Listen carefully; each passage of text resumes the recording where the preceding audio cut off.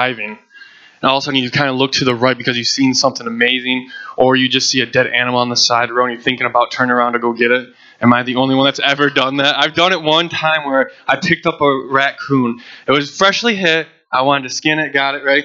But you ever lose the focus and all of a sudden you find yourself swerving that way a little bit, right? Because whatever we focus on is where we end up. It's like when you type in on a GPS or on a Garmin, I guess those are old now, but on your phones, like in maps, you put in a location, right? And that's where you end up. And that's the same with our lives. Wherever our focus is on, day to day, weeks, months, that's where we're going to end up. So I think sometimes we stop looking at the mission and we shift our focus to ourselves. We start to focus on what's in the walls and we stop looking beyond the walls. See, God has called us to keep taking more ground for Him. But a lot of times we get focused on what we've already taken, that we're comfortable. I go to church, I help out with this. I'm on the worship team. This is where this is convenient. This is where I'm at. I'm playing the guitar.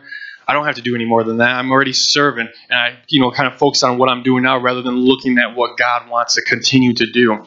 And I think that's, as Christians, we're constantly like that. We're not looking at what God's continually wanting to do, but we get satisfied what He's already done in our lives.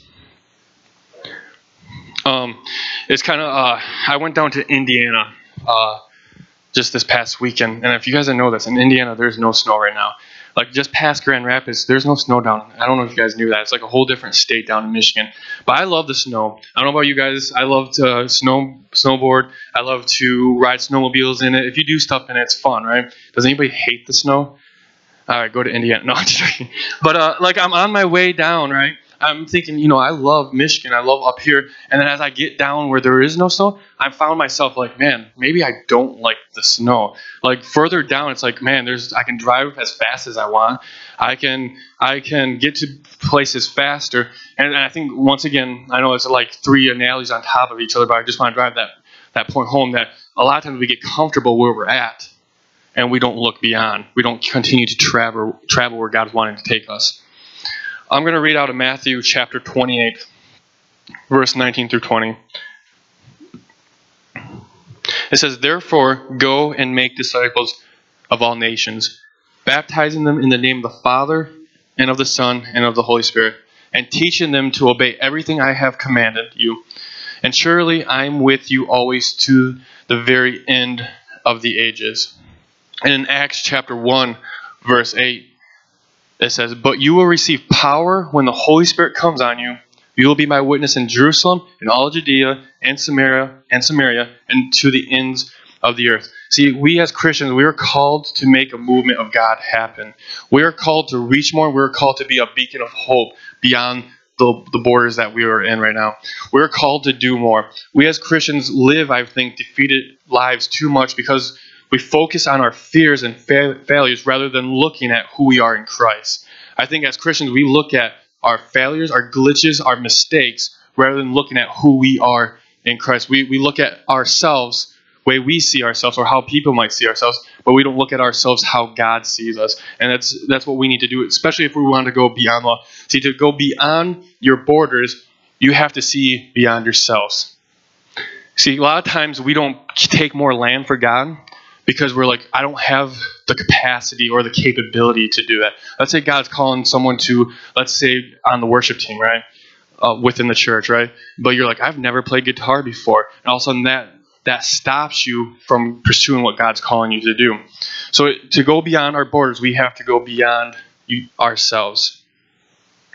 See, Jesus calls us to be a witness, not just to try being a witness. He's called us to be a witness. See, and it starts with, in that scripture verse, Acts chapter 1, it says, "But you will receive power when the Holy Spirit comes on you, and you will be my witness in Jerusalem." See, what is your Jerusalem? And I believe it's, for you guys, it's your families. It starts with your families. Who's the people you have influenced right now? And then it goes on after that, it says, go on into Judea and Samaria. Maybe your works.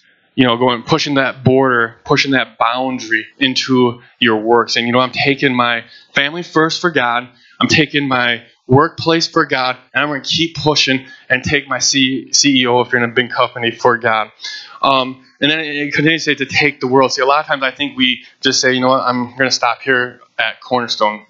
That is it. But he says to take the nations. And we need to stop giving excuses and start stepping into purpose. Turn to your neighbor and be like, you need to stop giving excuses. There we go. Say to your neighbor, say, stop giving excuses and step into purpose.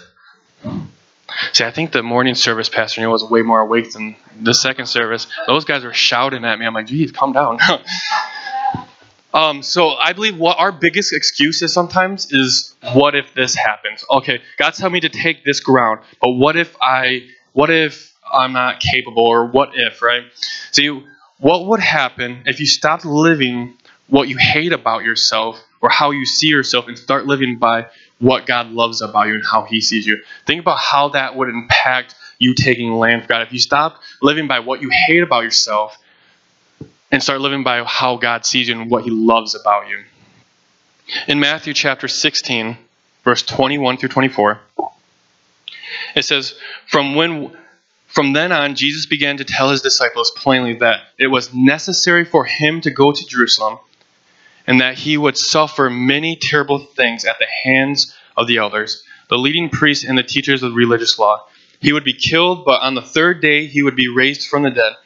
But Peter took him aside and began to reprimand him for saying such things. Heaven forbid, Lord, he said, this will never happen to you. Jesus turned to Peter and said, Get away from me, Satan. You are a dangerous trap to me. You are seeing things merely from a human point of view, not from God. Then Jesus said to his disciples, If any of you want to be my followers, you must give up your own way and take up the cross and follow me. See, Satan tried to magnify the negative of the mission. Like, Jesus had a mission, right?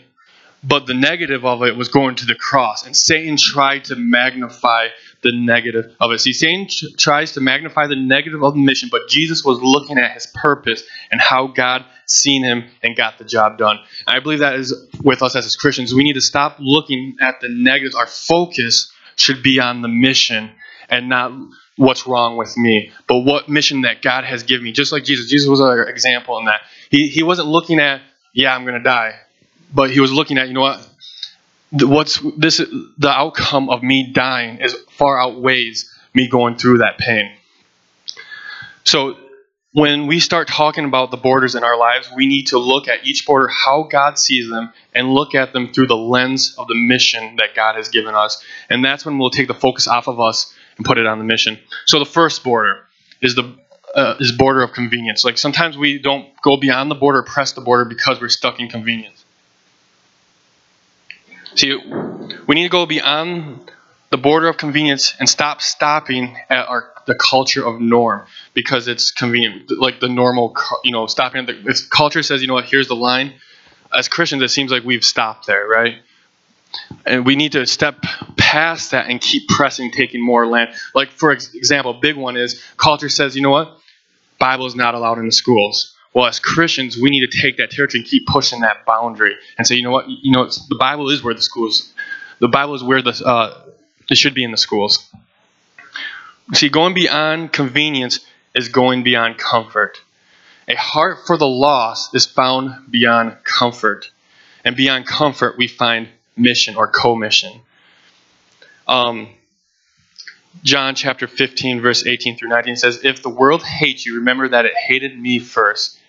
The world would love you as one of its own if you belong to it, but you are no longer a part of the world. I choose you to come out of the world, so it hates you. See, here's my challenge to you. If you find yourself in a place you're like, I don't know if I'm, if I'm just being comfort or if I'm pressing on the boundaries. This is my challenge to you. Ask yourself, am I getting attacked?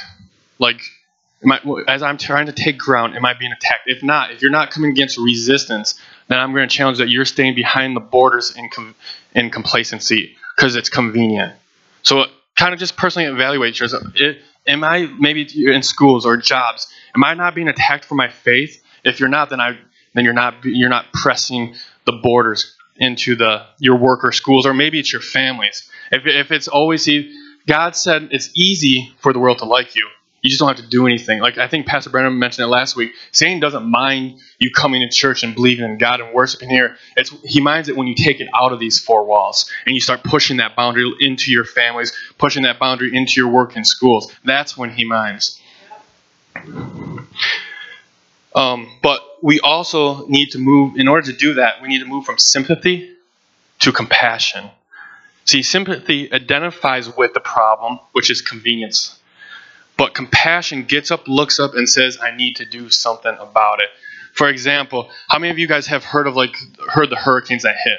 Raise your hand and keep your hands raised. If you heard about the hurricanes that hit Florida, just different areas. Now, keep your hands up if you did something about it. Like if however that looks, if you did something about it.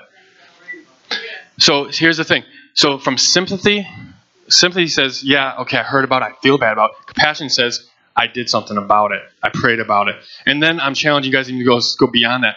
For us to go into, really to walk into compassion. If your border has been prayer, then push it further. And how much, what can I do now? I've always prayed for a situation, but how can I really move God into that situation? How can I really take, if it's taking the Bible, let's say, into school, that's like been my big thing, is taking a Bible study and getting some schools, assemblies into the schools this past year. And like it's been convenient just to do youth group on Thursdays and have the youth do it, right? But I've really been challenged this year by God to take him into the schools, like me physically walking into and taking the Bible in there in some ways. And I could have stayed in convenience. I could have felt sympathy for it, like I know the Bible needs to be there, and just prayed about it. But I chose to step out of my convenience, step out of my comfort zone, and press in. And I believe that God's saying the same thing as to you guys. You guys, whatever you're convenient, maybe you've pushed the border far, but God's saying don't stop pushing that border even further. Don't just get complacent or live in convenience where you're at right now, but keep taking ground for Him. See, Jesus was never quoted for having sympathy. Jesus was quoted for having compassion.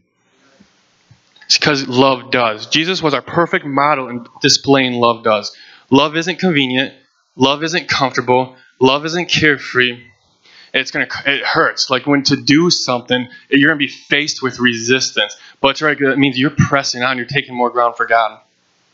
So, what are you building your lives with? Because in order to move from sympathy to compassion, we need to build our lives on the love of Christ. So if you find yourself stuck in a place of sympathy, and you're like, how can I bridge that gap to compassion to where I'm moving? We're going to 1 Corinthians chapter 3, verses 10 through 15. 1 Corinthians chapter 3, 10 through 15.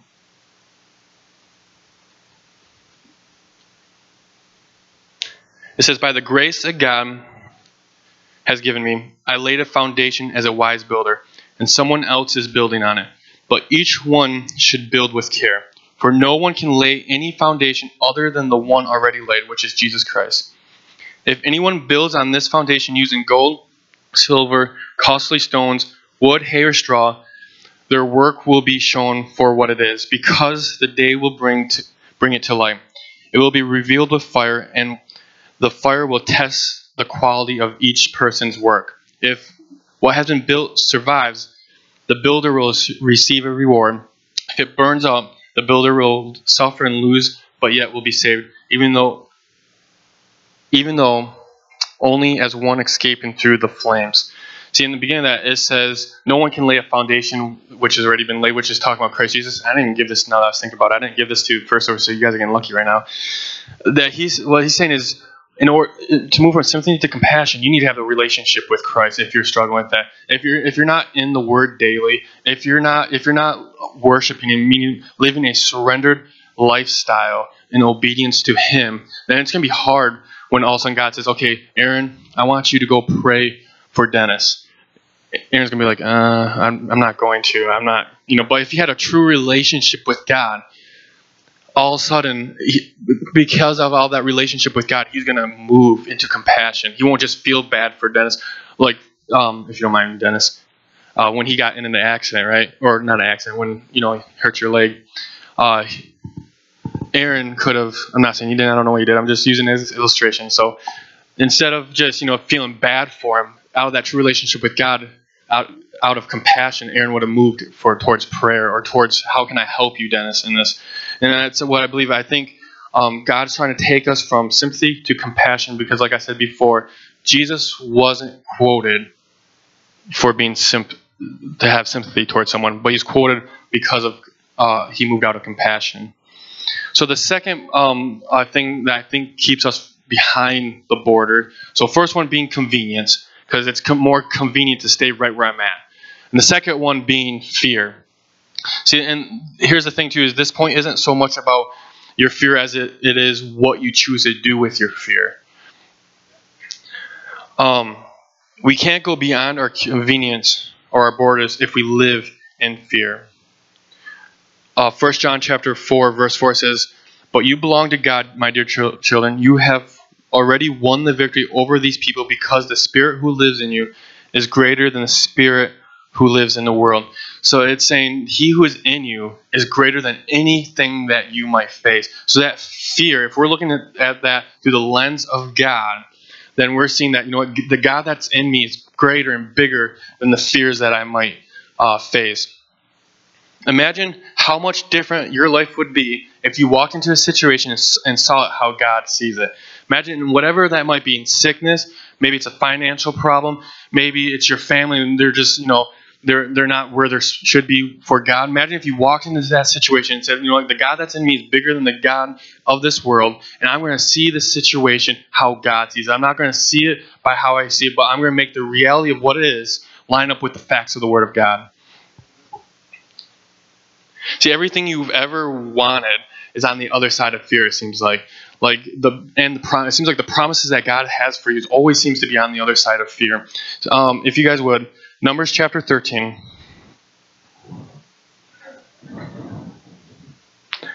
verse 25 through 33.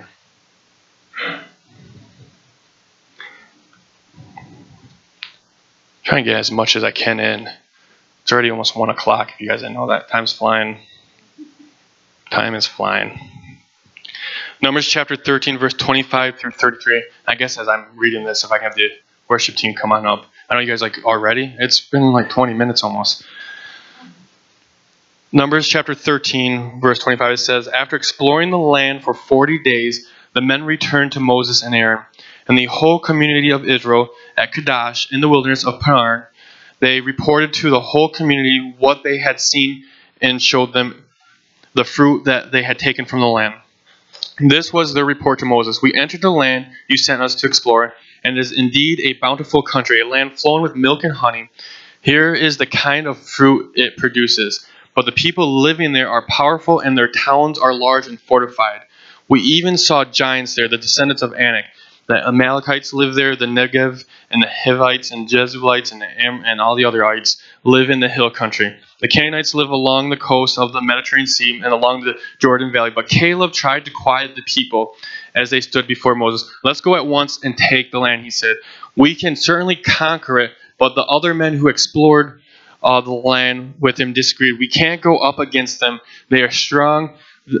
They're stronger than we are.' So they spread this bad report about the land among the Israelites. 'The land we traveled through and explored will devour anyone who goes to live there. All the people we saw were huge. We even saw giants there, the descendants of Anak. Next to them, we felt like grasshoppers.' And that's what they thought too. See, the 10 spies were focused on the problem. See, they explored the promised land. God had promised this land to them. And Moses said, okay, I'm going to send 12 of you. And they're exploring it for 40 days. And 10 of them, all they could see with the land was the problems that they were going to have to face. They weren't looking at the promises, but they were looking at the problems. See, Jacob and Joshua and Caleb tried to quiet them down. Be like, guys, you need to stop looking at the problems and start looking at the promises that God has promised us. See, are you looking at how big a problem is, or how big God is when you're facing these situations or fears? Are you looking at how big the problem is? When you go to push that border back, are you looking at, okay, this and this is, I don't know if I should push the border back. Or are you looking at that God already promised me this area, I'm going to take it for God. See, when our focus is on the problem, we give place to fear. When our focus is on the problem, we give place to fear. But when our focus is on the promise, on God's word, it gives place to faith. So if you want to take land for God and you're like, man, I just struggle with faith, then you need to hold on to the promises of God and stop looking at the problem of the situation. See, a fearful life isn't a fear problem, it's a faith-based problem. If you're living in fear, it's not because you have a fear problem, it's because you have a faith problem. It's because you don't have faith enough to say, you know what, my God can move this mountain. My God can take this giant. Because faith says that I can do all things through Christ who strengthens me. Faith says I can take my school. Faith says I can take my brother for God. Faith says I can take my child for God. Faith says I can take this nation for God. Hebrews 11, verse 1 to 3, it says, I'm not even going to read it actually, I'm just going to give you a little tidbit. It says, faith shows the reality of what we hope for. So in other words, faith calls things that we cannot see, meaning that faith says, put on the lens of God and look at the situation how God sees it, and then claim it. Push that boundary. If God says, you know what, I want you to take all the way to the back door, then you keep pushing. Don't look at the problem, look at the promise. Don't look at the problems, look at the promise and keep pushing towards what God has promised you.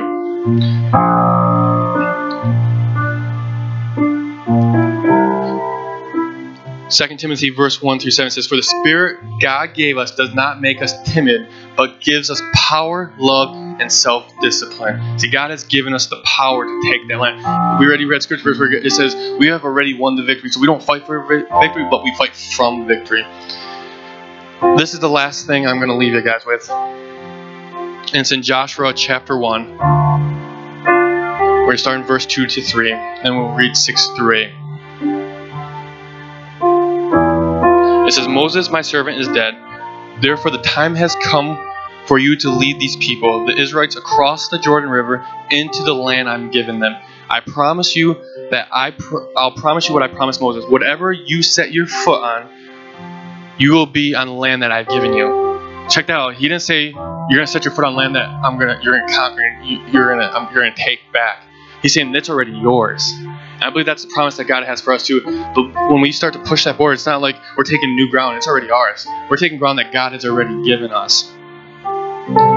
Check out what happens though in verse 6 and 8. It says, be strong and courageous, for you are the one who will lead these people to possess all the land I swore to their ancestors I would give them. Be strong and very courageous. Be careful to obey all the instructions Moses gave you. Do not deviate from them, turning either to the right or the left. Then you will be successful in everything you do. Study this book of instructions continually. Meditate on it day and night, so you will be sure to obey everything written in it. Only then will you prosper and succeed in all you. So God's saying all you got to do in order to take land is to study my promises. Study the word so that you can declare it and start pushing that boundary for Him. See, as Israel started pushing that boundary in chapter 3, all of a sudden they're pushing the boundary, they're stepping into the promised land, and they faced their first problem, the Jordan River. You guys remember that story? Jordan River, they're like, oh man, what do we do? They went to God, and they looked at God's promise. God said He gave them the solution. They pretty much parted it and kept on going. They didn't look at the problem, but they looked at the promise of God. The next thing they faced was the walls of Jericho. They didn't look at the problem, but they looked at God and stood on God's promises, and the walls of Jericho fell down. And they started, every problem they faced, they held on to the promises of God. So if I can have everybody's eyes closed, and actually I'll have everybody stand up. Eyes closed, heads bowed, standing up. We're going to do the altar ministry a little bit different today.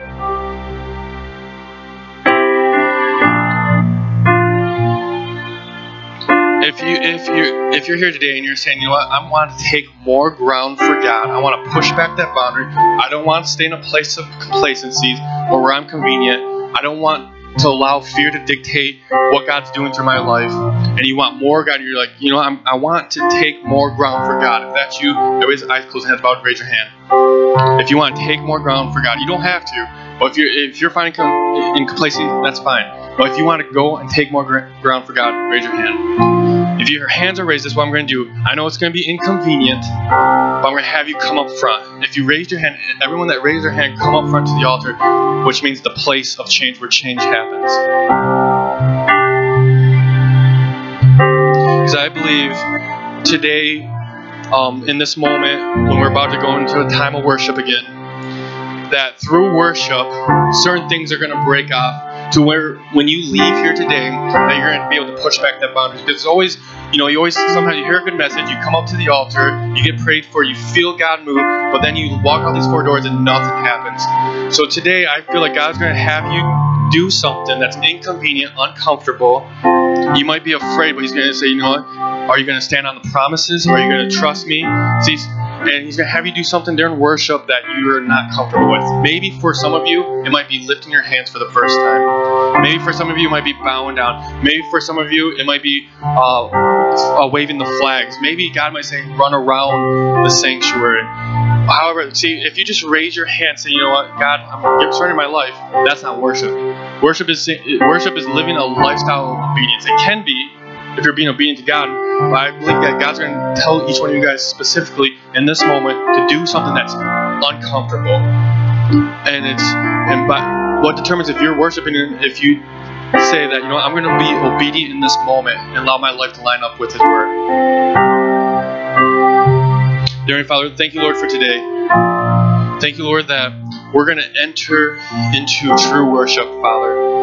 That from this moment, we're going to start breaking things off, Lord, that's going to keep us from when we leave this place to push that boundary for you, Lord. To push you into our schools, push you into our families, push you into our works, Lord. Pushing you into our everyday moment of our lives, Father.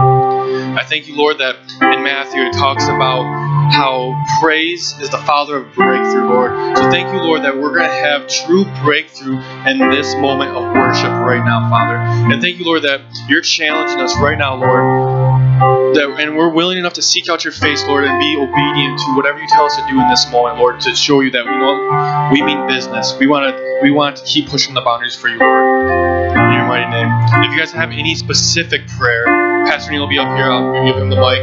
But I challenge you. Maybe the thing is, usually you're after the message prayer and you leave right away. Maybe God's challenging you to stay here and really press in. So